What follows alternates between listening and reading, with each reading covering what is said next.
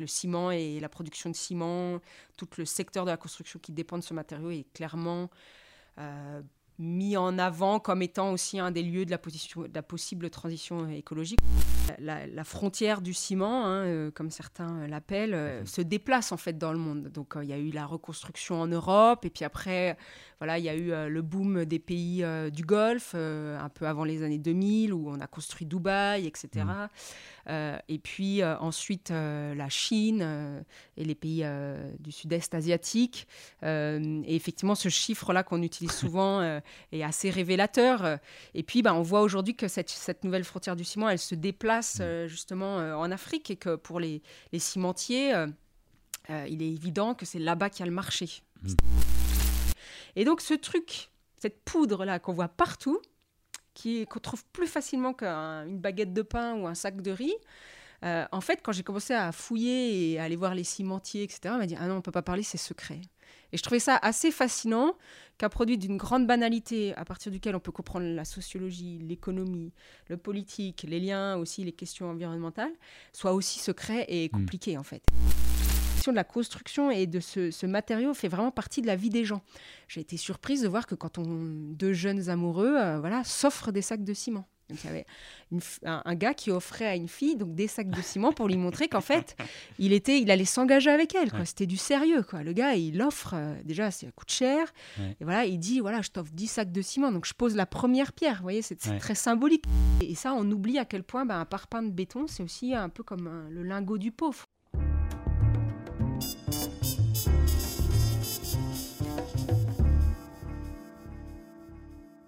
Bonjour et bienvenue au podcast Circular Métabolisme, le rendez-vous bi-hebdomadaire qui interviewe des penseuses, chercheuses et praticiennes pour mieux comprendre le métabolisme de nos villes ou en d'autres mots leur consommation de ressources et leurs émissions de polluants et comment les réduire d'une manière systémique, juste et contextualisée. Dans cet épisode, nous allons étudier le matériau qui a façonné les villes de ce dernier siècle. Ce matériau composite est responsable d'environ 5% des émissions globales de gaz à effet de serre. Il est le matériau le plus produit sur la planète avec environ 4,5 milliards de tonnes produites en 2021. Et la Chine était responsable de 55% de la production mondiale. Ce matériau est bien évidemment le ciment. Mais d'où vient ce matériau ? Comment s'est-il imposé à nous ? Comment celui-ci a permis de massivement produire des villes dans le XXe et XXIe siècle ? Comme nous allons le découvrir, ce matériau est synonyme d'extractivisme, de pollution, mais aussi d'économie néolibérale. Je vous propose donc de découvrir ce matériau un peu sous toutes ses coutures, avec plusieurs exemples situés tant en Europe qu'en Afrique. Pour parler de ce sujet, j'ai le plaisir de discuter avec Armelle Choplin. Bonjour. Armelle est professeure associée au département de géographie et environnement de l'Université de Genève. Elle est directrice de l'Institut de la gouvernance et de l'environnement et de développement territorial.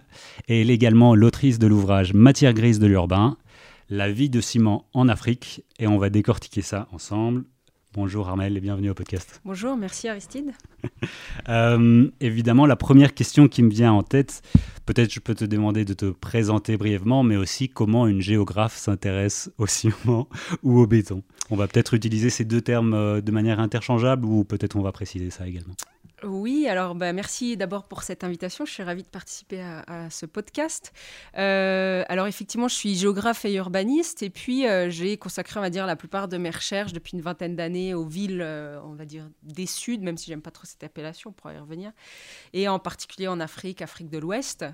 Et en fait, il m'est apparu que j'essayais de comprendre comment on fabriquait ces villes et tout me semblait un peu complexe, opaque, de comprendre comment on est arrivé à des taux d'urbanisation, à 50% d'urbanisation en Afrique, alors qu'on a toujours considéré que c'était le continent le moins urbanisé, et de voir qu'en fait, on avait des marées de béton qui se répandaient un peu partout à la place des paysages un peu qu'on avait l'habitude d'imaginer, ces paysages de forêts tropicales, etc. Et qu'aujourd'hui, en fait, on a un paysage de villes de béton.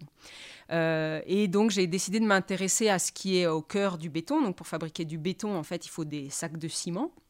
Il faut du sable, il faut de l'eau, il faut, quand on a les moyens, ce qui n'est pas toujours le cas en Afrique, ce qu'on appelle des granulats, donc des graviers en fait, qui permettent de solidifier tout cela.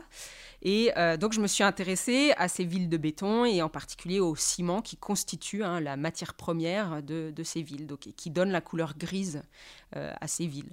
Donc j'ai commencé une enquête pendant près de 3 ans en Afrique, puisque j'avais la chance de vivre là-bas, donc en Afrique de l'Ouest. J'étais basée à Cotonou, mais je travaillais sur ce qu'on appelle le corridor urbain ouest-africain, donc qui va de Abidjan à Lagos, capitale, on va dire, économique du Nigeria. Donc à peu près 1000 km. Et là, on a quasiment 40 millions d'habitants. Déjà aujourd'hui, on annonce 50 millions dans 10 ans. Bref, la plus grosse concentration urbaine en Afrique.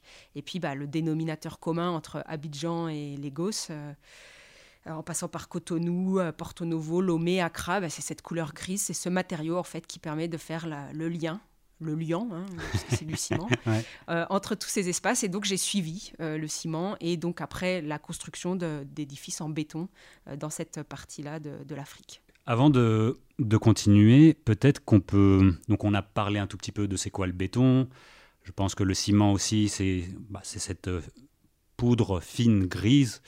Mais évidemment, ça a apparu quelque part, ça a une certaine histoire, une histoire économique, une histoire controversée également, et une histoire technologique qui n'a pas énormément changé à travers les siècles. Est-ce qu'on peut peut-être très rapidement dire c'est quoi cet or gris, où est-ce qu'il a apparu, comment il se fabrique, donner un peu de contexte aux personnes qui nous écoutent? Oui, alors le ciment, la fabrication du ciment, ce qu'on appelle le Portland ciment, c'est à peu près 150 ans d'histoire aujourd'hui. Alors il y a plusieurs paternités qui ressortent. Les Français disent que c'est eux avec Vicat, il y a les Anglais qui disent que c'est eux avec plusieurs personnes. En tout cas, il y a ce matériau qui a été mis au point donc, suite à des procédés hydrologiques et hydrothermiques qui permet de créer cette poudre qui permet de lier en fait, d'autres matériaux et donc de sécher très rapidement et de donner consistance à ce béton. Donc c'est avant tout, c'est assez technique de produire du ciment. Mm-hmm. On a les grandes sociétés de ciment qui sont, pour certaines, européennes, si on prend le cas de l'Europe. En Suisse, on est un gros producteur de ciment. On a le géant mondial, suite à la fusion de Lafarge-Holcim, donc aujourd'hui appelé Holcim, qui a fusionné les deux établissements, les deux compagnies. Donc le géant est premier mondial sur l'échelle des producteurs de ciment. D'ailleurs, tu as dit, Aristide, que c'était 5% des gaz à effet de serre. En fait, on est plutôt sur du 8% là, suivant le dernier rapport du GIEC de 2022. Et donc le ciment et la production de ciment, tout le secteur de la construction qui dépend de ce matériau est clairement mis en avant comme étant aussi un des lieux de la possible transition écologique. On y reviendra, j'imagine. Donc voilà, en tout cas, l'histoire du ciment, c'est une histoire, on va dire, occidentale, créée à un moment de révolution technologique à la au milieu du 19e siècle en Europe, qui a permis après de se développer un peu partout. Donc pour construire du ciment, il faut des carrières de sable, des carrières de calcaire, pardon. Donc les carrières de calcaire, c'est pour cela que, par exemple, que la région on va dire du sillon alpin a été particulièrement un des lieux où il y a des grosses compagnies, donc Holcim on l'a dit, mais Vicat en France, etc. Donc des lieux où il y a du calcaire.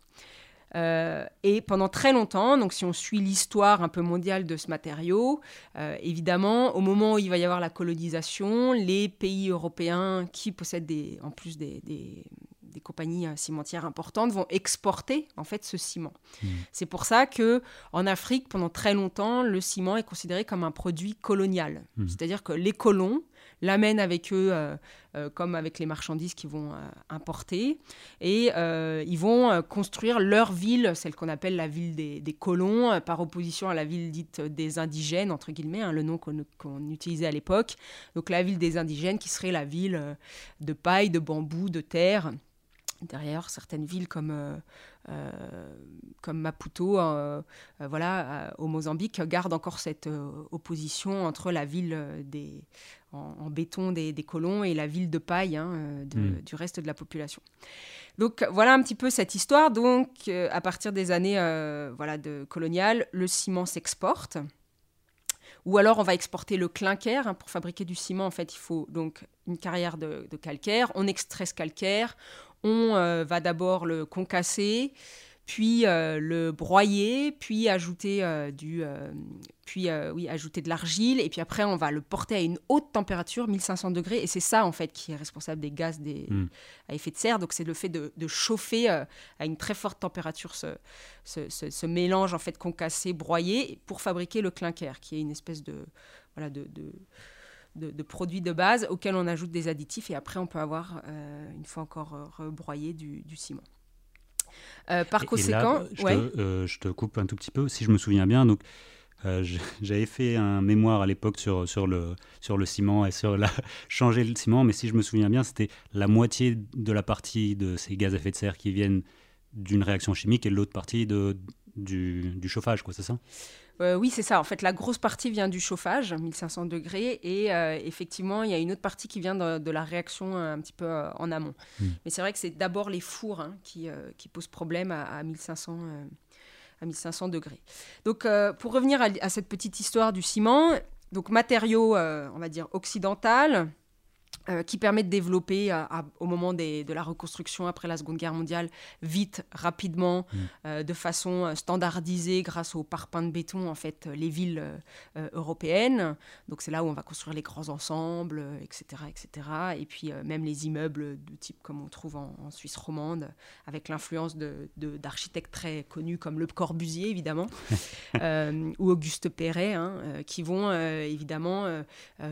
permettent aussi de glorifier ce matériau qui, il est vrai, et les architectes souvent sont assez unanimes là-dessus, c'est un matériau tout à fait incroyable puisqu'en peu de temps, on peut construire rapidement avec des coûts limités et de masse.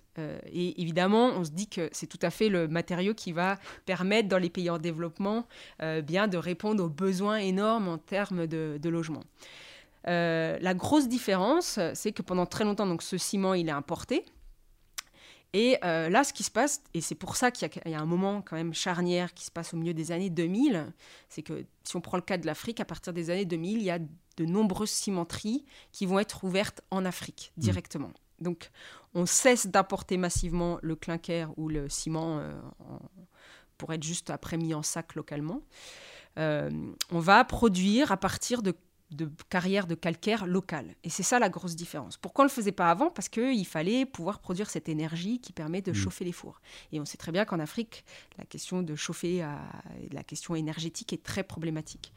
Et puis, il va y avoir donc des personnes, en particulier une personnalité très connue maintenant qui s'appelle Aliko Dangote, qui est l'homme le plus riche d'Afrique et qui a fait fortune en faisant du ciment, qui a ouvert ses cimenteries. Alors, il n'y a pas que lui, Lafarge Holcim, enfin Lafarge en a ouvert aussi, etc. Il y en avait déjà une au Sénégal, qui permet de produire totalement le ciment sur place. Donc, ce qu'on appelle des cimenteries intégrées. Et donc, Dangote, en l'espace de 20 ans, va ouvrir une vingtaine de cimenteries, suivies après par les Allemands, Heidelberg, les Suisses, les Français, etc., qui vont aussi ouvrir des cimenteries localement. Et donc là, on a un basculement très important dans l'histoire du ciment. C'est que ce matériau qui était vu comme un produit du colon blanc va être d'un seul coup vu comme un produit africain. Voire une fierté... Une fierté nationale. On voit souvent dans les villes comme à Lomé ou à Cotonou des affiches qui disent bâtissez avec le ciment du pays. En fait, il y a très peu de produits qui sont justement manufacturés sur place en Afrique. Il y a la bière, il y a quelques produits agroalimentaires, mais finalement, il y a assez peu de produits. Et donc, il va y avoir le ciment qui va faire partie de ces usines très importantes. D'ailleurs, celles qui existaient avant, elles ont été nationalisées comme des usines vraiment de la fierté nationale. Donc ces usines deviennent vues comme les usines locales, avec l'idée que maintenant c'est made in Africa, et quelqu'un comme Dangote va évidemment rajouter là-dessus en disant on doit être indépendant en ciment, on a besoin de construire en béton pour produire pour la majorité, pour les pauvres. Donc il va se positionner en chantre aussi de la lutte contre la pauvreté, en disant qu'il fait un bienfait incroyable pour les populations, puisqu'on va permettre aux pauvres d'avoir un toit sur leur tête et de mettre des murs autour d'eux. Et c'est vrai que l'ouverture de ces cimenteries ont permis de faire baisser les cours et le prix de la tonne en Afrique de l'Ouest, grâce à des ouvertures locales, parce que il y a eu tout un jeu de concurrence. Ceux qui étaient leaders avant, comme Lafarge ou Heidelberg, ont été obligés de baisser leurs prix. Et Aliko Dangote a permis de jouer vraiment sur cette concurrence. Et c'est maintenant, si vous voulez, cette personnalité est assez impressionnante et intéressante, parce qu'il incarne une nouvelle figure de la réussite en Afrique. Il a ouvert des cimenteries. Là, il vient d'ouvrir la première raffinerie, en fait, de pétrole en Afrique. Il est nigérian, premier pays producteur de pétrole en Afrique. Il n'y a jamais eu de raffinerie. Il fallait que le pétrole parte dans les raffineries en Europe. Et là, on ouvre la première raffinerie. Donc, vous voyez, c'est tout un...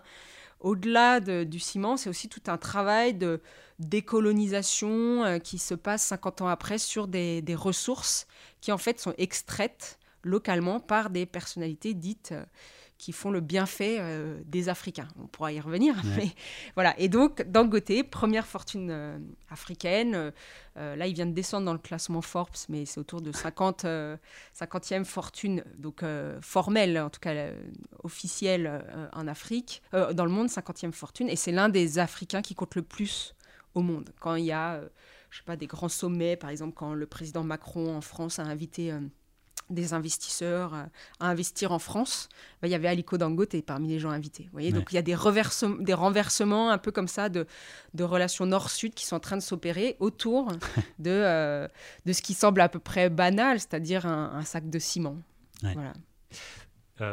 Je pense que ça mérite un tout petit peu de contexte avant qu'on retourne sur la dualité urbanisation-économie à travers le ciment, particulièrement en Afrique.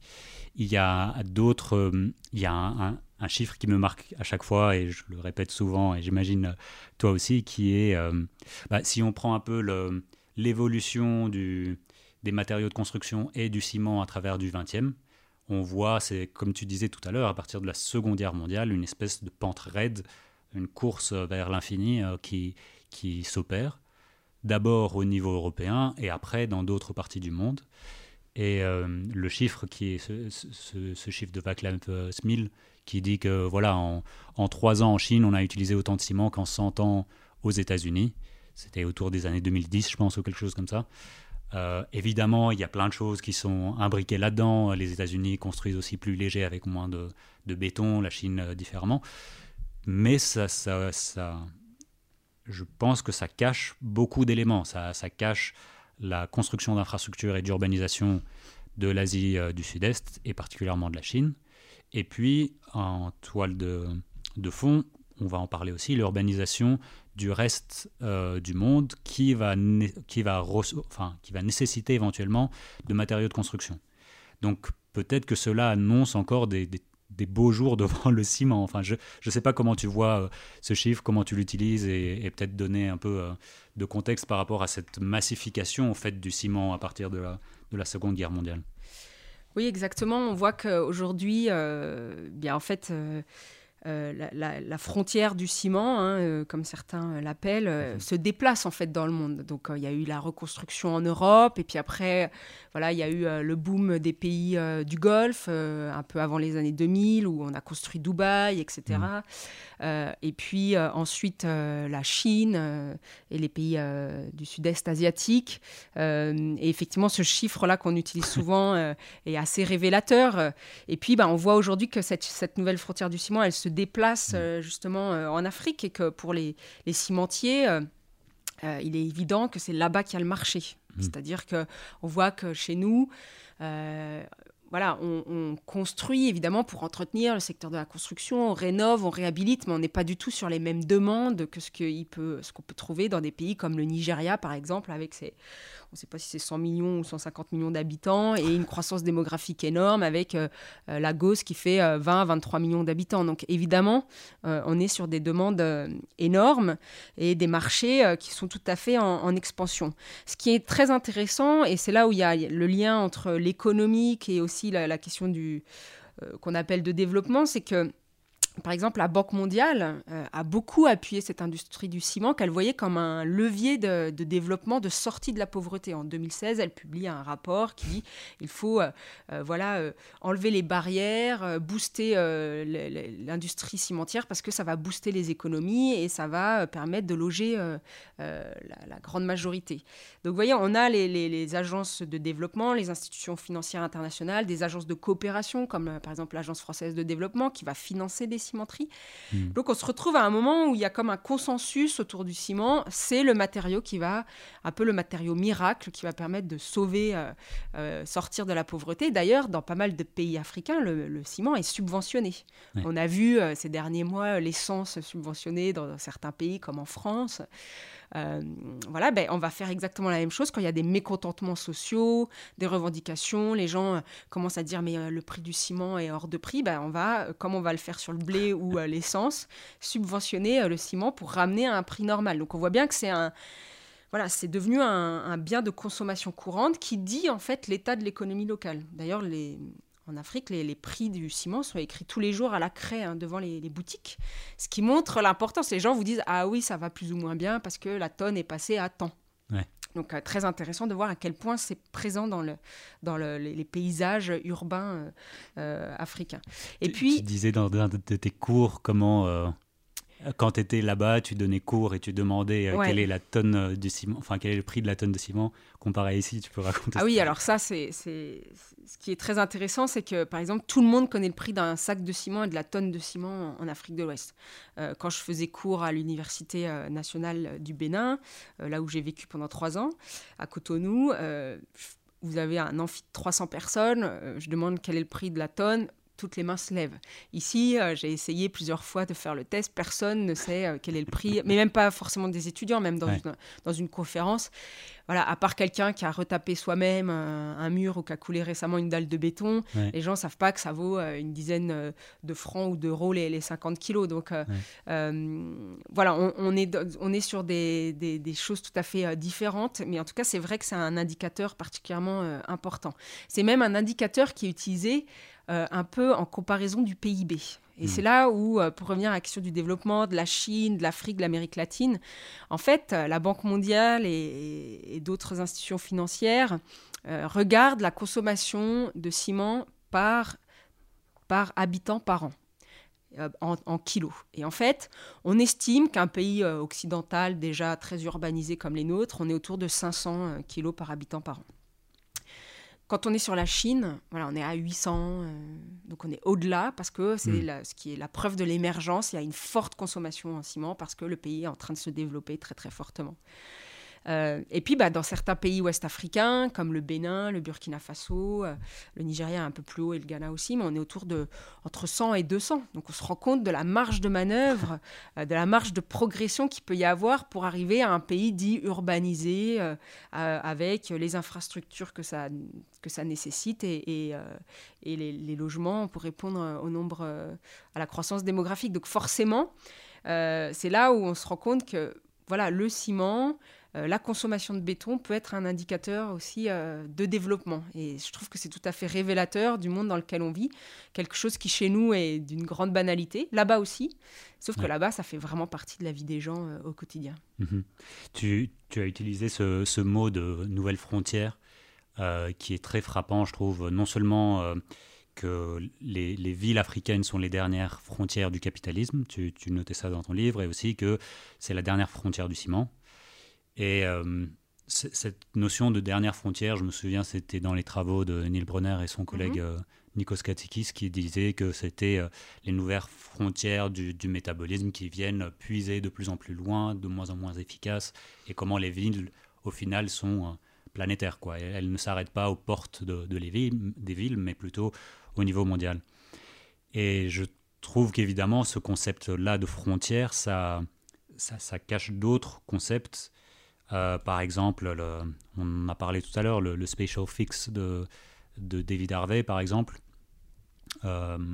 et que je trouve assez intéressant, ou cacher en tout cas la notion de comment le ciment et le béton sont une arme du néolibéralisme, où la ville est au fait le produit et le moteur d'une telle économie. Enfin, c'est assez complexe et j'aimerais bien que tu te démêles tout ça. C'est intéressant que tu parles du Spatial Fix de David Harvey, parce qu'en fait, j'ai eu cette idée de travailler sur le béton et le ciment en écoutant David Harvey dans une conférence en 2016. Ok. Non, c'était en 2014, plutôt à la RC21, qui est la grande conférence des sociologues de l'urbain, enfin en tout cas en études urbaines. Et David Harvey, justement, avait sorti ce chiffre comparant les États-Unis et la Chine. Mm-hmm. Et c'était à l'époque qu'il était en train d'écrire son livre qui s'appelle Abstract from Concrete, en 2016. Et en fait, en l'écoutant parler, je me suis dit, mais il faudrait vraiment qu'il vienne avec moi en Afrique, parce que en regardant mes photos, il y a toujours étais déjà? Non, je m'apprêtais à partir pour 3 ans, mais j'avais déjà vécu longtemps en Afrique, Ouais. Notamment dans le Sahara ou en Mauritanie, où je trouvais ça assez fascinant, où c'était l'espace censé être vierge de villes, et en fait on voyait pousser des villes un peu comme à Dubaï, sous l'effet conjugué de la découverte de pétrole, la croissance démographique, etc. Et en fait, je me disais, il faudrait que David Harvey vienne avec moi en Afrique, et il pourrait voir. Et donc, je me suis dit, je vais partir de ça et commencer à regarder le ciment. Et ce qui m'intéressait, c'était, parce que c'est particulièrement compliqué en Afrique, alors c'est un peu partout, mais de suivre les flux de capitaux, c'est très difficile. Un peu partout, c'est secret, etc. Et je me disais, en fait, ces flux de capitaux, ils vont s'ancrer dans quelque chose de matériel. L'immatériel s'ancre dans quelque chose de matériel. Et en particulier, en Afrique, on n'a pas trop le choix, en fait. Les gens ne sont pas vraiment bancarisés. Il y a très peu de gens qui ont des comptes en banque. Il n'y a pas cette habitude de s'acheter des assurances-vie, d'aller placer de l'argent pour les enfants, etc. Ou d'ouvrir des comptes sur des flux internationaux de finances. Donc, les gens, quand ils ont de l'argent, la seule chose qu'ils font, qu'ils soient riches ou pauvres d'ailleurs, la première chose qu'ils font, c'est aller acheter des sacs de ciment. Et là, je me suis dit, il y a quelque chose d'intéressant, parce que le capital, qu'il soit élevé ou pas, qu'il soit légal ou non, qu'il soit en provenance de travail, on va dire, régulier, ou en provenance d'argent sale, en fait, va évidemment s'ancrer dans cette poudre qui va devenir béton. Et on est tout à fait dans le Spatial Fix de David Harvey. Ça m'a toujours intéressé de voir comment sa théorie là, sur le capital qui se régénère, va chercher des nouvelles frontières, comme un phénix qui renaît de ses cendres, va aller chercher de nouvelles frontières. Et c'est évident qu'en Afrique, on a des possibilités infinies. Ouais. Aussi parce qu'on est sur des pays avec des régulations très faibles. On est sur des pays où les États et on va dire les chefs d'État sont prêts à brader du terrain pour accueillir des investisseurs. Alors, c'est un peu vrai déjà chez nous, mais c'est vrai que là, ça se fait souvent de gré à gré. J'avais pu suivre ça, notamment des investissements des pays du Golfe, dans certains pays dits appartenant au monde arabe, comme la Mauritanie ou le Soudan. Donc, des accords en gré à gré, des grands projets qu'on va construire un peu n'importe où, des territoires de l'exception, dirait Anania Roy.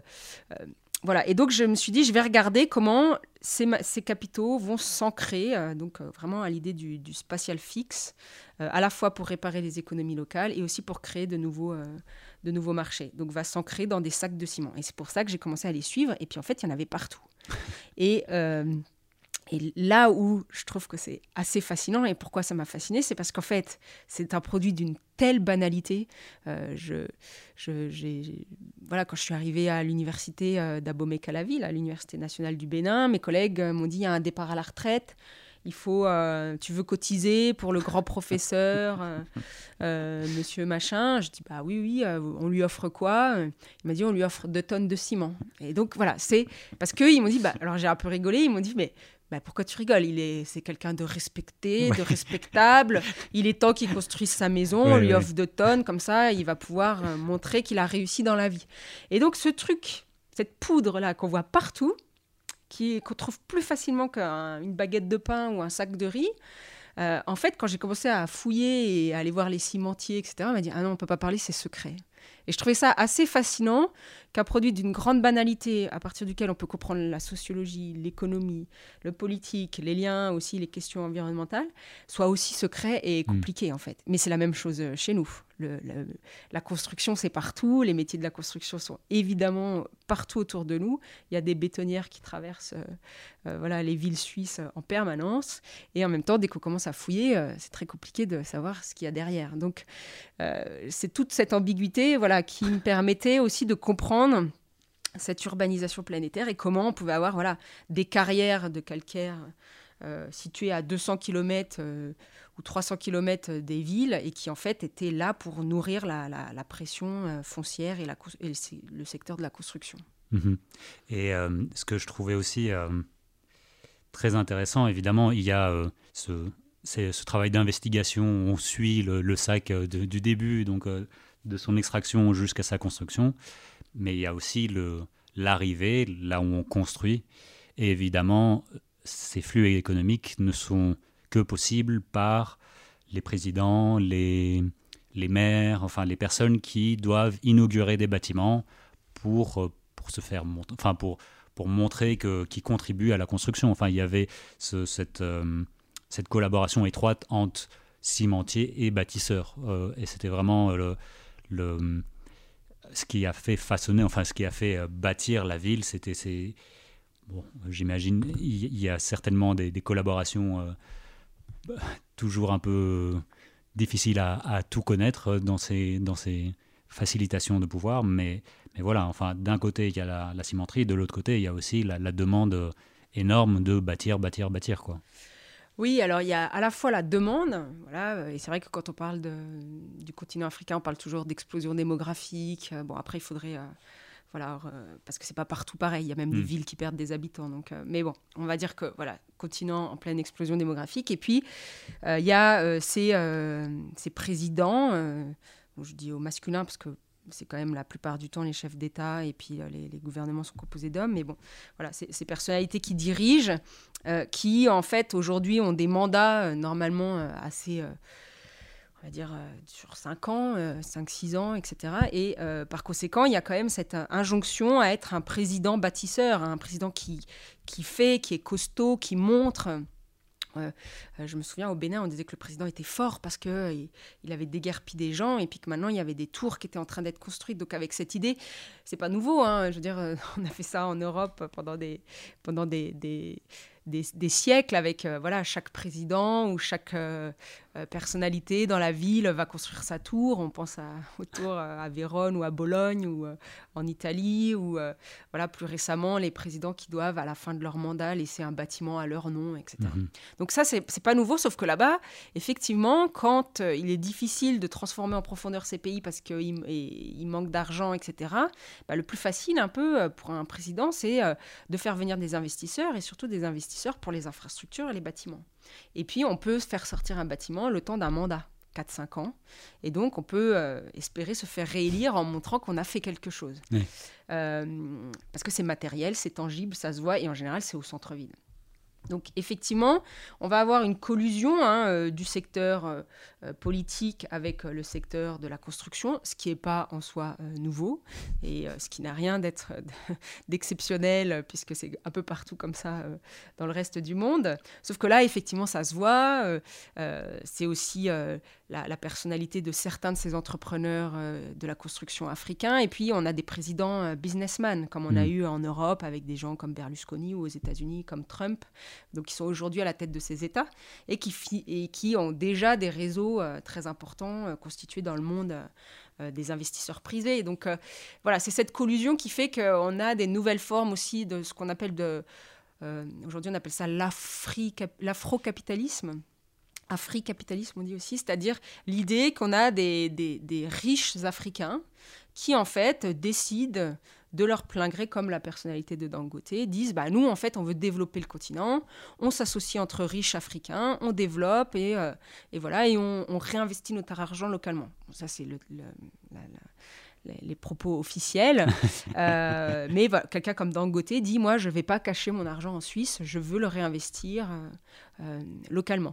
Et par conséquent, on va avoir une collusion entre public, privé, Parfois, ça se sait, parce que souvent, les cimentiers, en plus, disent et dénoncent les arrangements de certains. On sait que Dangote, par exemple, a été très aidé par les différents présidents successifs au Nigeria. Donc, ce n'est pas non plus qu'une personnalité. Et puis, d'ailleurs, cette notoriété... Les cimentiers qui dénoncent, c'était les Européens qui dénoncent les Africains ou pas du tout? Oui, alors tous se dénoncent un peu plus en disant lui, il a des arrangements, puis les autres aussi. Enfin, voilà. En tout cas, effectivement, il y a tout un jeu, un géopolitique. C'est pour ça que c'est très géopolitique aussi, d'arrangements avec les pouvoirs. Et puis, là où je trouvais que c'était intéressant de travailler justement sur cet espace entre, on va dire, Abidjan, Accra, Lagos au Nigeria, c'est qu'on a 5 pays, donc des frontières à traverser, le ciment, même si c'est un pondéreux qui circule beaucoup, donc là on a des flux de matériaux par camion sur ces routes, et par conséquent il faut négocier les douanes, les frontières, donc tout ça est très lié aussi aux politiques. Mais après, rien n'est caché. Dangote a marié sa fille en 2016, ça a été un des plus riches mariages du monde à ce moment-là.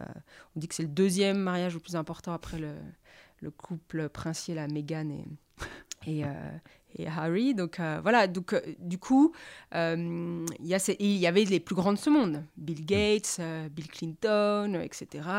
Tout le monde était là et on voit à quel point... Et puis les hommes politiques aussi, évidemment, qui étaient là aussi. Donc tout cela est à la fois... C'est là où c'est intéressant, c'est à la fois très secret et très connu et à la fois très affiché aussi. Donc en tout cas, on voit à quel point le secteur de la construction est en transformation en Afrique. Parce que c'est vrai que pendant très longtemps, on a eu la domination des entreprises européennes, notamment liées aux anciennes colonies. La France, notamment dans les anciens pays colonisés par la France, on retrouve les grandes entreprises du BTP français très présentes. Et puis aujourd'hui, on a des entreprises avec à leur tête des Africains qui concurrencent très largement les Français. Donc il n'y a plus que les anciens pays colonisateurs, il y a aussi des réussites locales. Ouais. Et sur place, est-ce que... sur place, ici, enfin, le calcaire est souvent, dans beaucoup d'endroits, quelque chose de très présent. Donc, on pense rarement à une pénurie d'argile, de ciment. Enfin, est-ce que sur place, c'est pour ça qu'il y a ces déplacements de camions? Est-ce que c'est au contraire parce qu'il n'y a pas d'usines pour le fabriquer, enfin ces usines intégrées que tu disais, les cimenteries intégrées? Comment ça se fait que... par exemple, le Bénin ne produit pas son propre ciment, ou alors le Ghana ne fasse pas de même, et que ça vienne, par exemple, du Nigeria?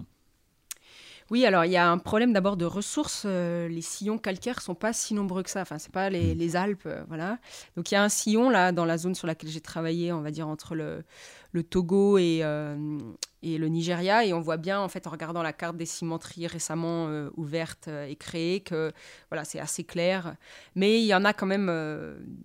en tout cas, Dangote a réussi à trouver plusieurs sillons. Et après, donc il y a des pays... Alors, le Bénin a sa cimenterie, mais il y a des pays, effectivement, qui n'ont pas de cimenterie. Un peu plus au nord, notamment les pays enclavés, comme... on va dire le Burkina, comme le Niger, voilà, tous ces pays qui sont plus au nord. Alors, c'est pas qu'ils n'ont pas de cimenterie, mais il n'y avait pas de sillon calcaire. Donc là, en fait, on va amener le clinker qui, après, va être en sachet, donc en sac. Donc, on va avoir ces camions qui circulent et parfois aussi les camions qui vont monter. Donc, et puis, pourquoi ? Parce que, voilà, monter une cimenterie, ça veut dire pouvoir construire ces fours. Donc, ça veut dire avoir il faut carrément... Là, ce que faisait Dangote, c'était d'avoir des centrales électriques juste pour sa cimenterie.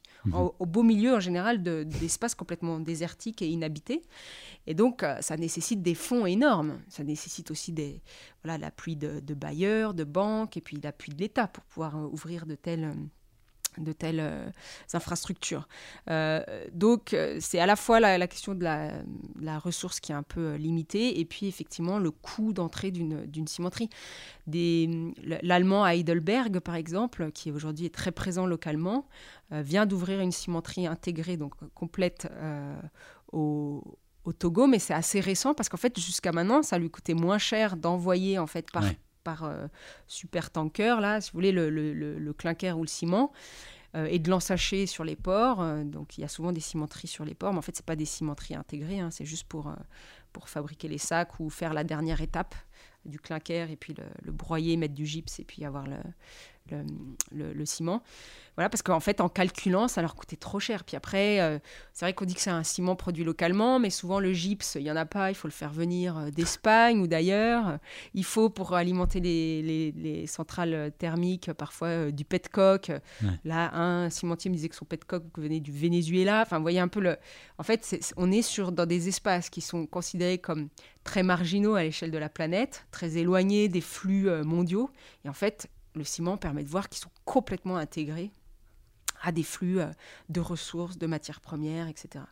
Et c'est un peu pareil aussi pour tous les autres éléments qui vont rentrer dans la construction. Je prends l'exemple des fers à béton, c'est un beau sujet aussi. Fer à béton produits localement, enfin la plupart sont importés de Chine, de différentes qualités.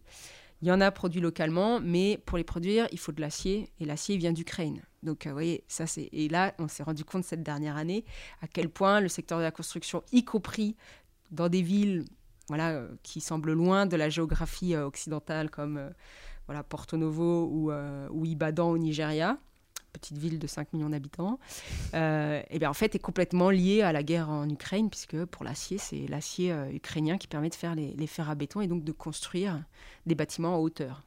Non, c'est assez... Enfin, au plus on creuse, au plus c'est passionnant. Mais il y a aussi un aspect qui est moins habituel dans ce livre, qui est la vie sociale, ou le côté social de ce matériau. Il y a des constructions familiales autour de celui-ci, il y a des projections, il y a des visions de vie, il y a énormément de choses qui sont aussi intégrées derrière ce matériau ordinaire. Il y a des trajectoires de vie, il y a des visions du futur, il y a la durabilité, on va construire sur quelque chose qui est dur et qui va rester. Et je pense qu'aujourd'hui, on dit ça en Belgique, avoir la brique dans le ventre. Peut-être qu'en Afrique, il y a peut-être une autre expression que je ne connais pas. Mais je pense qu'il y a énormément d'imaginaires qui sont construits autour de ce matériau et qui va être difficile de s'en passer, ou si on veut aller dans un autre type de matériau. Et alors là, c'est un sujet qui est vraiment crucial. C'est la question des imaginaires urbains, de la construction. Et effectivement, ce qui m'intéressait, ce n'était pas seulement de dire, regardez les liens avec le politique, avec l'économique, qui sont assez connus. Et j'aurais pu écrire un manifeste contre le béton. J'aurais peut-être eu même plus de succès. Mais en fait, ce qui était intéressant, c'était de voir tous les enjeux sociaux. Et c'est ça qui m'a fascinée. Parce que comme je disais tout à l'heure, ici, on ne connaît pas le prix d'un sac de ciment. Les gens ne savent pas faire du béton. À moins d'avoir des parents qui bricolent un peu. C'est pas très dur. Voilà, mais... Disons que quand on demande, est-ce que, d'ailleurs, les gens ne savent pas faire la différence entre ciment et béton, on ne sait pas exactement les dosages, etc. Et moi, j'ai été fascinée de voir, en fait, à quel point ça faisait partie de la vie des gens. Les femmes savent construire, les enfants savent construire, tout le monde sait comment faire, on sait chaîner, on sait tourner serrer les fers à béton. C'est quelque chose qui... La question de la construction et de ce matériau fait vraiment partie de la vie des gens. J'ai été surprise de voir que quand deux jeunes amoureux s'offrent des sacs de ciment. Donc, il y avait un gars qui offrait à une fille des sacs de ciment pour lui montrer qu'en fait, il allait s'engager avec elle. Quoi. Ouais. C'était du sérieux. Quoi. Le gars, il offre, déjà, ça coûte cher. Ouais. Et il dit, je t'offre 10 sacs de ciment. Donc, je pose la première pierre. Vous voyez, c'est très symbolique. Comme, dans les dots, on va offrir, la famille de la mariée va réclamer des sacs de ciment. Des migrants qui sont la diaspora, qui sont à l'étranger, souvent, quand on veut contribuer à la famille, on va ou payer la scolarité des enfants ou envoyer des sacs de ciment. Donc, en fait, ça faisait partie d'une monnaie d'échange très symbolique, très importante. Et puis, je me rendais compte au fur et à mesure à quel point les gens mesuraient leur succès aux tonnes de béton qu'ils avaient coulées. Avoir une maison à étage, c'est être quelqu'un de respectueux, de respectable, de respecté, comme je disais tout à l'heure pour mon collègue de l'université. Donc il y avait à la fois cette dimension sociale où il faut construire. De toute façon, on n'a pas réussi sa vie tant qu'on n'a pas construit soi-même sa propre maison, donc avec toutes les étapes que ça suscite, d'acheter le terrain, etc. etc. Ça peut durer 10 ans, 15 ans, 20 ans, on construit toute sa vie en fait. Parce que même une fois qu'on a fini la maison, qu'on a réussi à mettre la famille dedans, qui dépasse, et puis, on laisse les fers à béton. On pense à construire à côté pour pouvoir aller voir un locataire parce qu'on se dit, en fait, quand je vais être à la retraite, j'ai pas de retraite, en fait. Donc, si je veux avoir des revenus par mois, ne pas dépendre de mes enfants, il faut qu'il y ait quelqu'un qui me fournisse l'équivalent de, je sais pas, 50 euros par mois, 50 francs par mois pour pouvoir être indépendant. Donc, il faut que j'ai des locataires. Donc, on va continuer à construire pour avoir des locataires. Donc, en fait, c'est sans fin. Les gens pensent béton la nuit, le jour. Ils me disaient, je suis hantée par ça parce que, en fait, j'ai l'impression de passer mon temps à savoir quand est-ce que je vais pouvoir aller acheter du ciment. Et puis, c'est une manière de thésauriser, de laisser quelque chose à ses enfants quand, voilà, on ne peut pas laisser de l'argent sur des comptes en banque. Donc, il y a cette dimension-là qui est socialement, ça fait partie de la vie des gens. Et puis, il y a une autre dimension auquel on pense moins, parce qu'on pense souvent les riches qui vont construire des grosses maisons, etc. Mais il y a aussi les pauvres, souvent, qui sont menacés d'expulsion dans des zones où ils ont construit, dans des zones insalubres, des bidonvilles, par exemple, qui se sont durcifiés, c'est-à-dire où les gens ont commencé à construire en dur pour les pluies, parce que voilà, il y a les pluies récurrentes, parce qu'on en a marre de refaire la maison après chaque grosse pluie. Et puis, pour se dire aussi que si un jour l'État vient déguerpir, vient évincer les gens, on pourra dire, regardez, j'ai le droit de rester ici, j'ai investi beaucoup d'argent, ma maison elle est en béton, si j'avais pas le droit de rester, j'aurais pas mis autant d'argent. Et donc, on va essayer de négocier une compensation. Si on a une maison en bois, les gars arrivent, ils disent, c'est bon, tu dégages. Alors que là, on peut essayer de négocier un autre terrain, etc. Donc, c'est tout un jeu aussi où ça devient presque un objet de reconnaissance pour montrer sa légitimité. Et ça, on oublie à quel point un parpaing de béton, c'est aussi un peu comme le lingot du pauvre, quoi. C'est ce qu'on va mettre en avant pour essayer de montrer qu'on doit rester dans la ville, ou en tout cas qu'on en fait partie.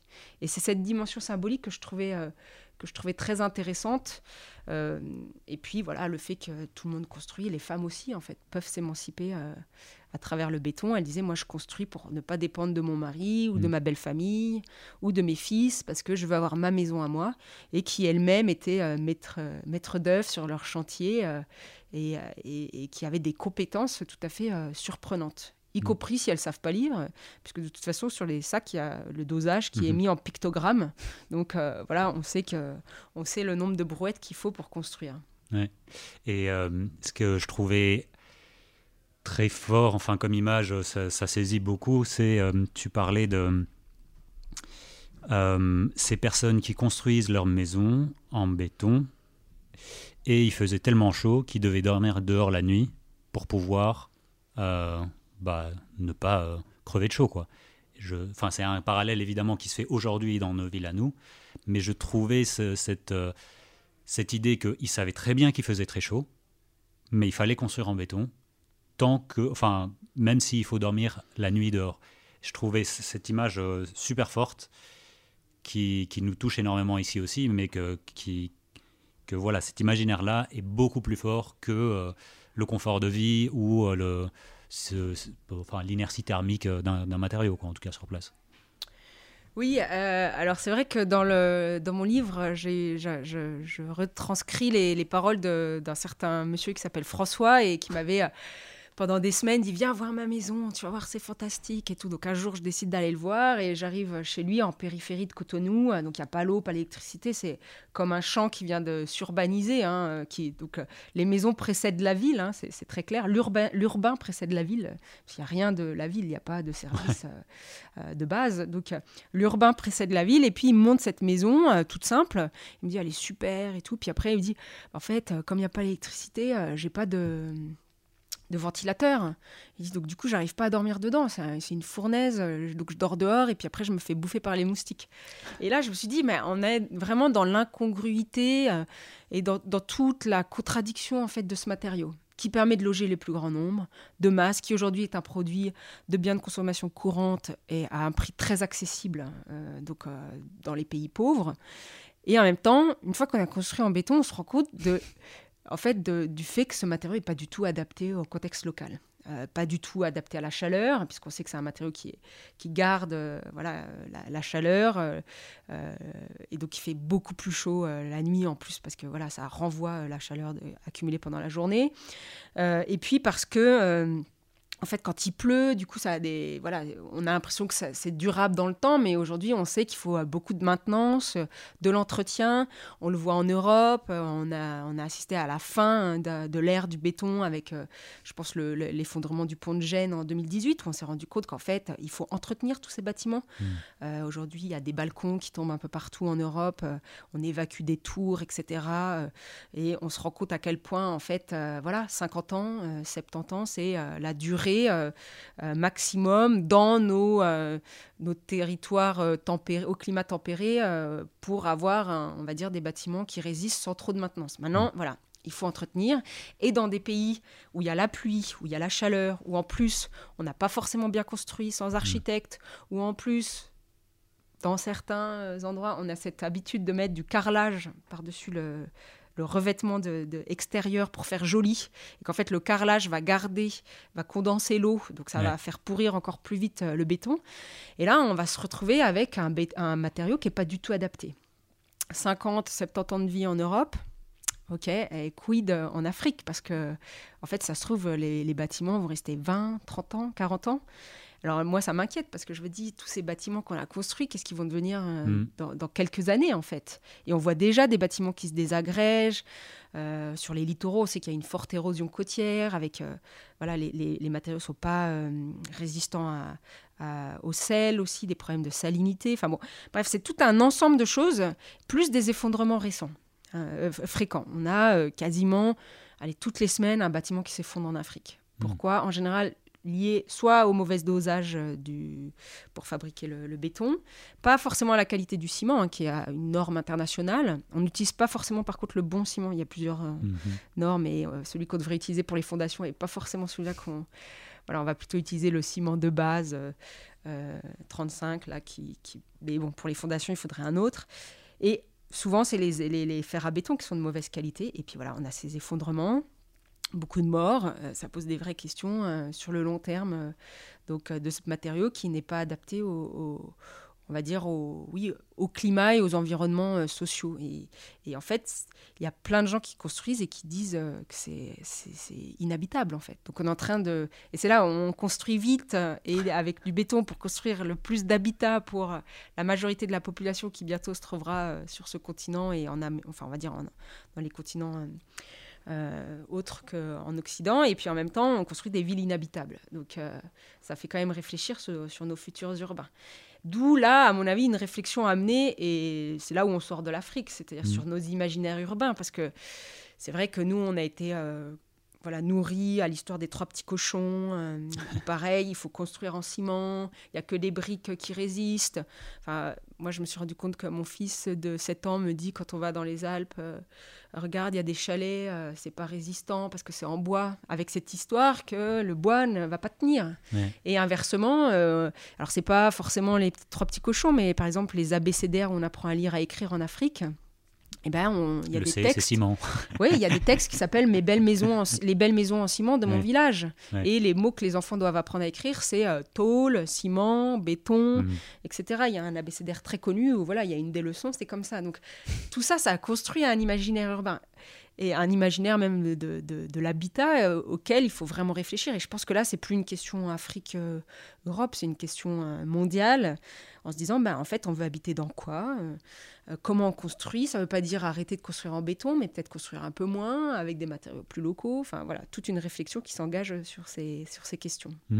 Tu as pu voir des éléments de réponse déjà sur place ou ici on va revenir très brièvement après sur le contexte franco-suisse, mais est-ce que tu aperçois déjà un futur, des solutions, comment on s'en sort de ce point de fer du ciment Oui, alors, parce que c'est vrai que si on réfléchit béton, du coup, béton égale clim, donc clim égale, c'est un cercle vicieux, en fait. Ouais. Tout cela laisse à penser qu'en fait, on entre dans un monde qui ne va pas être fort sympathique, surtout qu'en fait, en Afrique, on a des classes moyennes, des classes supérieures qui aujourd'hui disent « moi, je veux la clim ». Je veux dire, pourquoi on devrait leur empêcher d'avoir la clim. Donc, ils construisent en béton, il y a la clim, ça augmente les gaz à effet de serre. Donc, on est dans un espèce de cercle vicieux qui nécessite de réfléchir. Alors, la bonne nouvelle, c'est qu'il y a quand même des initiatives qui sont menées un peu partout, donc en Afrique comme en Europe, pour essayer de développer des alternatives. Et d'autres moyens, d'investiguer d'autres moyens. Donc je pense d'abord dans tous les pays là où j'ai travaillé, il y avait quand même des gens qui réfléchissaient à construire avec des briques en terre comprimée, par exemple les fameuses BTC, qui disaient on va essayer de relancer la filière des matériaux locaux. Alors ça ne veut pas dire tout mettre en bois, parce qu'on sait bien qu'il n'y a pas les forêts qu'il faut, et puis ce serait utopique et irréaliste. Mais en tout cas d'essayer de multiplier la construction en terre, revenir à des choses de bon sens, les architectes. Voilà, la question de la formation des architectes est primordiale. Repenser par exemple les aérations naturelles, ce qu'on ne fait plus. Aujourd'hui au Nigeria, on va dans un hôtel, il n'y a pas de fenêtre. Parce qu'en fait tout est déjà fermé pour que tout marche en clim. Donc les formations, alors il y a de l'espoir parce que il y a des initiatives un peu partout, parce que l'année dernière, en 2022, l'équivalent du prix Nobel d'architecture a été attribué à Francis Kéré, donc le prix Pritzker. Alors c'est peut-être symbolique, mais bon, Francis Kéré, un architecte burkinabé qui en fait construit plutôt à la base des écoles en terre pour les villages, en disant je vais respecter l'architecture, les matériaux locaux, l'architecture vernaculaire, les aérations naturelles. C'était un petit peu à l'opposé d'habitude des architectes qui étaient qui recevaient ce prix. Donc là, l'année dernière, c'est quand même c'est symbolique, mais c'est important en fait pour l'Afrique, parce que ça veut dire aussi pour les jeunes architectes africains, parce que ça veut dire que c'est possible. Parce que jusqu'à maintenant, même des jeunes architectes bien formés, ou même formés à l'extérieur, ou formés à des questions d'architecture vernaculaire, disaient on ne trouve pas de clients. Parce qu'en fait, quand on leur propose des matériaux, par exemple du bambou, les clients ils disent « Attends, c'est la brousse, nous on est en ville, on veut une grosse maison en béton avec la clim. » Et là, en fait, ce qui peut se passer avec quelqu'un et un prix comme celui du Pritzker attribué à Francis Kéré, c'est d'ouvrir d'autres possibilités. De se dire, dans les écoles d'architecture en Afrique, comme l'EAMO, l'école d'architecture et d'urbanisme d'Afrique de l'Ouest à Lomé, ou d'autres écoles comme le African Institute, là, qui a été ouvert à Accra par Leslie Loko, de se dire, on peut construire autrement, c'est quelque chose de possible. Alors forcément, ça va prendre du temps, il faut changer les imaginaires urbains, comme je disais, mais chez nous aussi, on est en train d'y réfléchir. Il y a une demande sociale, et puis les gens se disent, oui, c'est vrai que quand même, la maison de mon enfance au village, ou la maison de ma grand-mère, elle est quand même plus fraîche que celle dans laquelle je vis. Donc il y a toute une réflexion, mais qui est en train de s'amener. Il y a des collectifs, je pense au collectif Fact Sahel Plus, qui est une plateforme qui réunit plein d'architectes, de jeunes entrepreneurs africains, et qui s'échangent des photos de leurs chantiers. Alors ça peut paraître anecdotique, mais en fait c'est en train de monter quand même de façon importante. Et surtout, il y a des échanges qui se font avec d'autres architectes, ingénieurs en Europe qui sont dans la même démarche. Donc moi j'essaye de faire le lien évidemment entre ces personnes.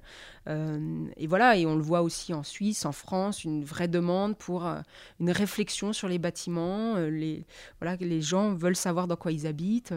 On découvre le phénomène des passoires thermiques avec trop froid l'hiver, trop chaud l'été. Et par conséquent, il y a toute une réflexion sur les flux de matériaux, d'où ça vient. Un peu comme on se demande dans son assiette qu'est-ce que je mange, les gens commencent à dire mais en fait, où est-ce qu'il est produit là, comment le mur a été produit, d'où ça vient, la pierre elle vient d'où, et essayer de comprendre tout ça. On l'a vu avec la première zone à défendre, la ZAD, il y a 2 ans en Suisse, sur le site d'Éclepant, le site de Holcim, qui voulait étendre la cimenterie. Puis pour la première fois en Suisse, il y a eu un rassemblement avec une occupation, et puis un jugement rendu il y a 1 an sur ces personnes qui faisaient les zadistes, qui disaient en fait œuvrer pour le bien-être de la société, et donc une opposition clairement entre des modèles aussi de société qui a à réfléchir. Donc il y a en tout cas un moment là où on est sorti du consensus du béton dont je parlais tout à l'heure, en l'espace de quelques années. Je vous dis, le rapport de la Banque mondiale, c'est 2016, et puis là on est en 2023. Et en plus, le GIEC vient de dire qu'il fallait travailler sur la transition écologique du secteur de la construction. Donc il y a tout un moment aussi pour penser autrement. Alors on va pas sortir du béton parce que voilà, c'est quand même la facilité pour construire aujourd'hui. Mais il y a une réflexion sur la formation en amont, sur les matériaux, sur calculer l'empreinte carbone des bâtiments et là c'est là où on arrive sur du métabolisme, sur l'échelle de la vie du bâtiment et pas seulement sur sa consommation actuelle, mais aussi d'où viennent les matériaux avant et comment ils vont pouvoir être réutilisés après si on détruit ce bâtiment. Oui, non mais on doit trianguler plein d'éléments ensemble. On a parlé dans un podcast précédent sur l'étalement urbain, la fin de l'étalement urbain avec la ville stationnaire. J'avais aussi interviewé des personnes à Bruxelles qui font des briques en terre crue et qui d'ailleurs ont été formées en Afrique. Enfin, c'est grâce à leur voyage sur place où ils ont appris les techniques et qu'ils essayent de réutiliser du sable argileux localement, etc., etc. Donc je pense qu'il y a énormément des connaissances à double mouvement qui doivent s'effectuer pour apprendre, pour s'inspirer, pour les implémenter. Et je voulais peut-être en finir avec cette petite parenthèse suisse. Tu as commencé à en parler avec la fameuse zone à défendre en Suisse avec le PAN. Chose que ça se voit quand on étudie les flux de matière en Suisse. On voit que l'extraction d'argile et de calcaire est quand même assez gros. Il y a aussi une autre petite histoire dans les mouvements transfrontaliers et le béton que tu as étudié avec ta collègue Hélène aussi, que j'ai vu en conférence, qui je pense mérite un tout petit peu le détour. Est-ce que tu peux nous en dire plus ? Oui, alors c'est une recherche que j'ai menée avec ma collègue Hélène Blaskevich.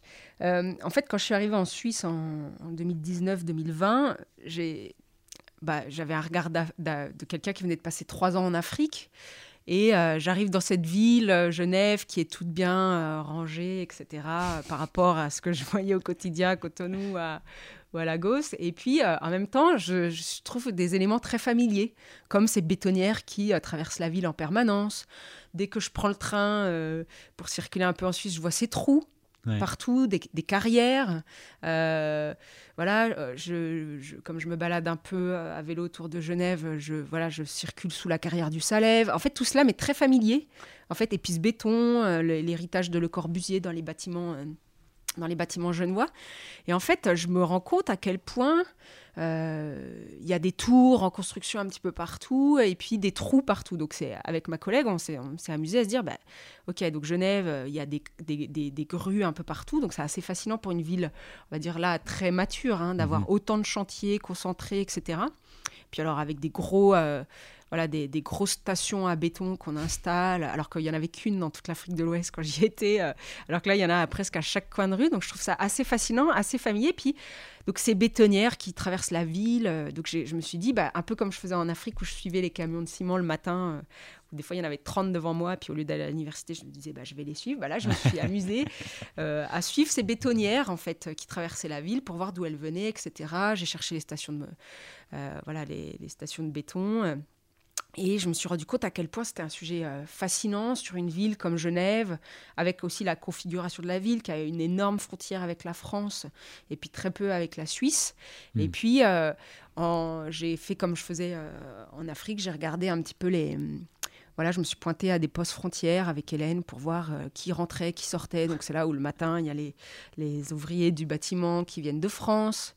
Et puis après, on voit arriver justement les premières bétonnières.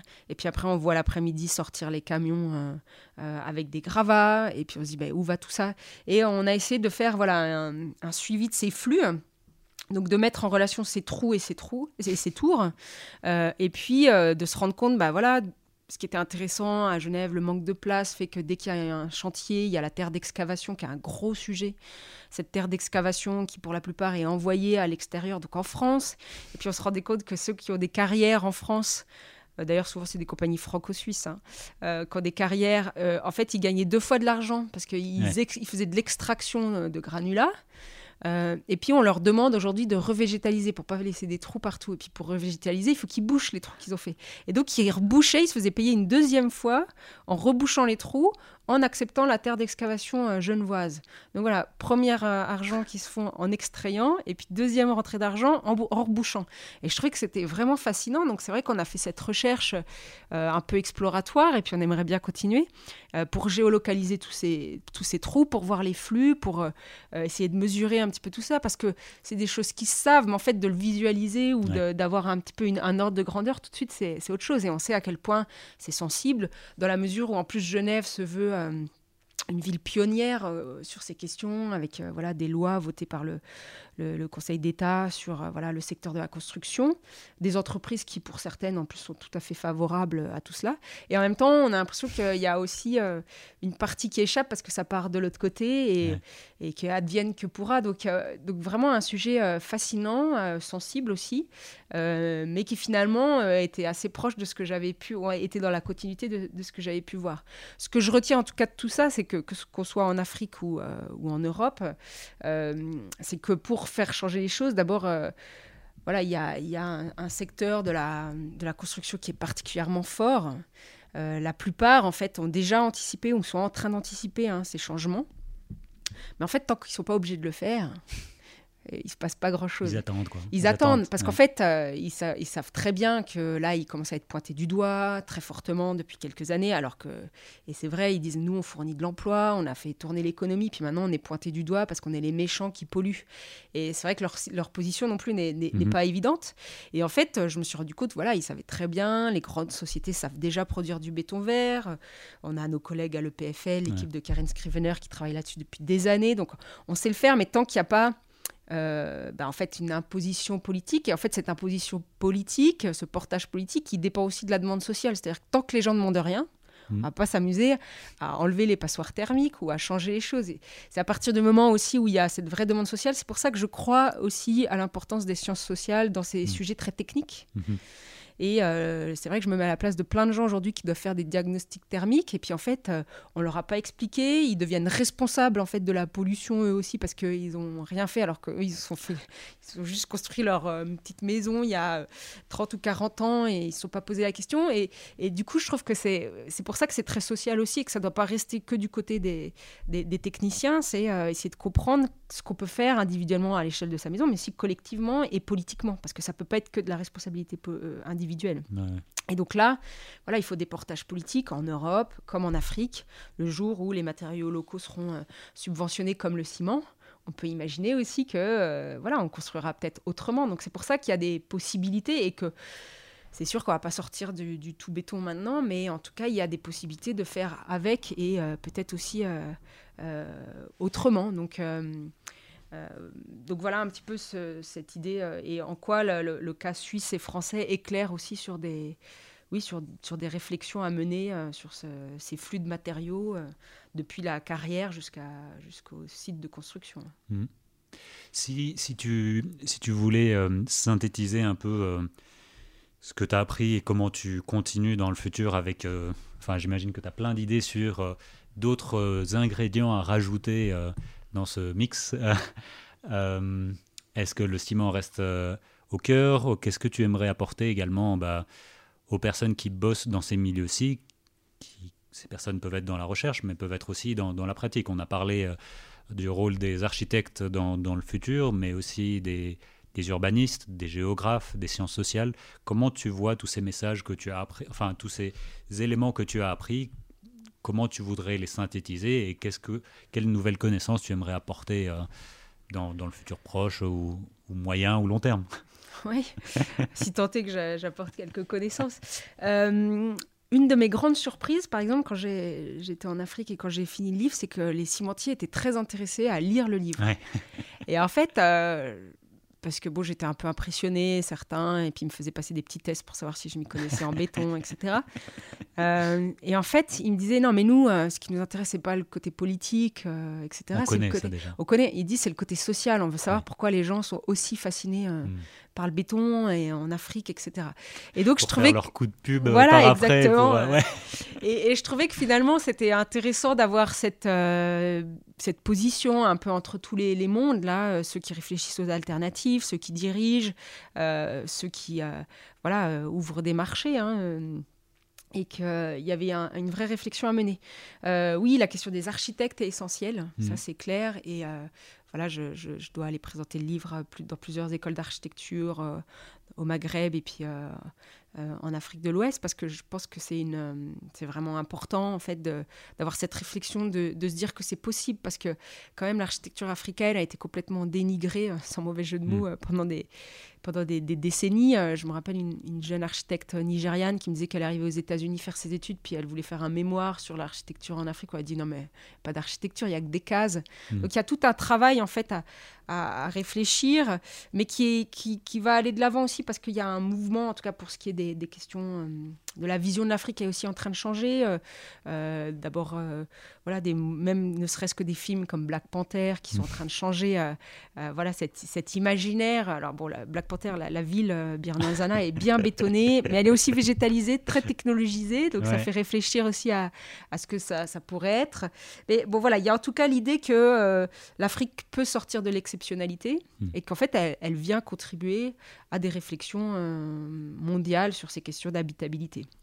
Et après, oui, il y a plein d'autres choses que j'aimerais continuer à étudier. D'abord, parce que je pense qu'il y a besoin de faire le lien entre ici et là-bas. Donc, je pense que j'ai une position voilà, qui peut servir, en tout cas, les collègues là-bas et ici. Et puis après, il y a plein d'autres choses que j'aimerais investiguer. La place des femmes dans le BTP, qui est un gros sujet ici, mais aussi en Afrique. Et à mon avis, qui est assez peu étudié. Et ça peut être aussi en arrière-plan. C'est-à-dire que ce n'est pas forcément parce qu'elle ne conduit pas le Manitou ou la grue que les femmes ne sont pas là. Et au même titre qu'on réfléchit voilà, aux villes qui sont... surtout fabriqués par des hommes. On pourrait imaginer aussi voilà, ce secteur de la construction qui pourrait aussi changer avec la place des femmes. Puis après, il y a plein de choses. J'adore l'idée de travailler sur le carrelage, voilà, sur les finitions, sur tous ces trucs qui circulent, ces imaginaires, la décoration des maisons voilà, qui lient l'Europe de façon inattendue à l'Afrique. Par exemple, vous voyez, les grandes sociétés de céramique en Italie, qui en fait maintenant, leur gros du marché, c'est l'Afrique, les élites africaines. Ils ont des showrooms dans les grandes villes ouest-africaines. Voilà, parce que les gens veulent c'est pas seulement pour mettre des bidets là où on n'en met plus chez nous pour faire les ablutions dans les pays musulmans. C'est aussi parce que, comme je disais tout à l'heure, les gens recouvrent leur maison de céramique. Et que du coup, il y a toute une recherche. Et là, alors, on est sur d'autres formes d'extractivisme. C'est voilà, toute la région d'Émilie-Romagne qui, en fait, va fournir des matériaux de ressources pour des villes africaines. Donc, on est encore sur d'autres formes de flux de matériaux qui sont tout à fait intéressants à suivre. Et puis, là, ce que j'essaye de faire, c'est de prendre un bâtiment au Sénégal et puis de regarder... comment il a été construit, enfin de tout, depuis les fondations, d'où viennent les choses. Et puis ça, j'aimerais le faire aussi ici. Ça serait fantastique de pouvoir comparer. Donc tous les étages et dire, voilà, en fait ça vient de là, le tuyau en plastique qui permet d'amener la gaine qui permet d'amener l'électricité là, il a été fabriqué à tel endroit. En fait, décortiquer comme un diagnostic, comme une radiographie d'un bâtiment pour qu'on puisse comprendre d'où ça vient. Mais spatial, quoi, cette fois-ci. Oui, en allant chercher... Alors, ça a été fait un peu par déjà des chercheurs, c'est Houston en Amérique, mais voilà, c'est moins connu en Afrique parce que, du coup, ce qui m'intéresse, c'est de voir jusqu'à quel point aussi ces espaces qu'on a longtemps imaginés comme complètement déconnectés du monde, en fait, sont complètement connectés à plein d'endroits de la planète. Et les buildings qu'on voit émerger aujourd'hui, même si le ciment est dit local, en fait, vous voyez, il y a tout le reste qui est très international et qui mérite d'être étudié, et pas seulement lié à la Chine, en fait. C'est ça qui est assez fascinant. Il y a plein de choses qui viennent d'un peu partout et qui sont assez méconnues. Enfin, ça revient et ça continuerait tous les travaux que j'ai menés sur ce que j'appelais les espaces discrets de la mondialisation des pauvres, et qui, en fait, permettent d'ouvrir des fenêtres souvent complètement inattendues, à la fois pour les chercheurs et pour les individus qui découvrent en fait à quel point notre monde est connecté. La question de l'habitat et des ressources extractives, etc. sont évidemment très liées. Oui, là quand tu as parlé d'environnementalisme des pauvres aussi, avec Juan Martínez Alier qui parle aussi de la connexion de lutte de classe avec les les frontières extractivistes. Enfin, c'est vrai que on s'arrête jamais, quoi. Enfin, c'est un sujet qui est fascinant, en fait, parce que tout est lié et au fait, il y a une espèce de domino qui fera éventuellement faire basculer beaucoup de choses simultanément. Enfin, oui, on le fait pour le lithium en ce moment, et en fait, on peut le faire pour le cuivre, pour le lithium. Tellement de choses.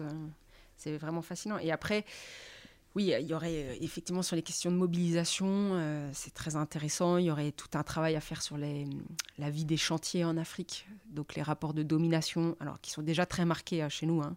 On le sait très bien, il y a eu des travaux fantastiques là-dessus. Attention chantier là, de Jounin, par exemple.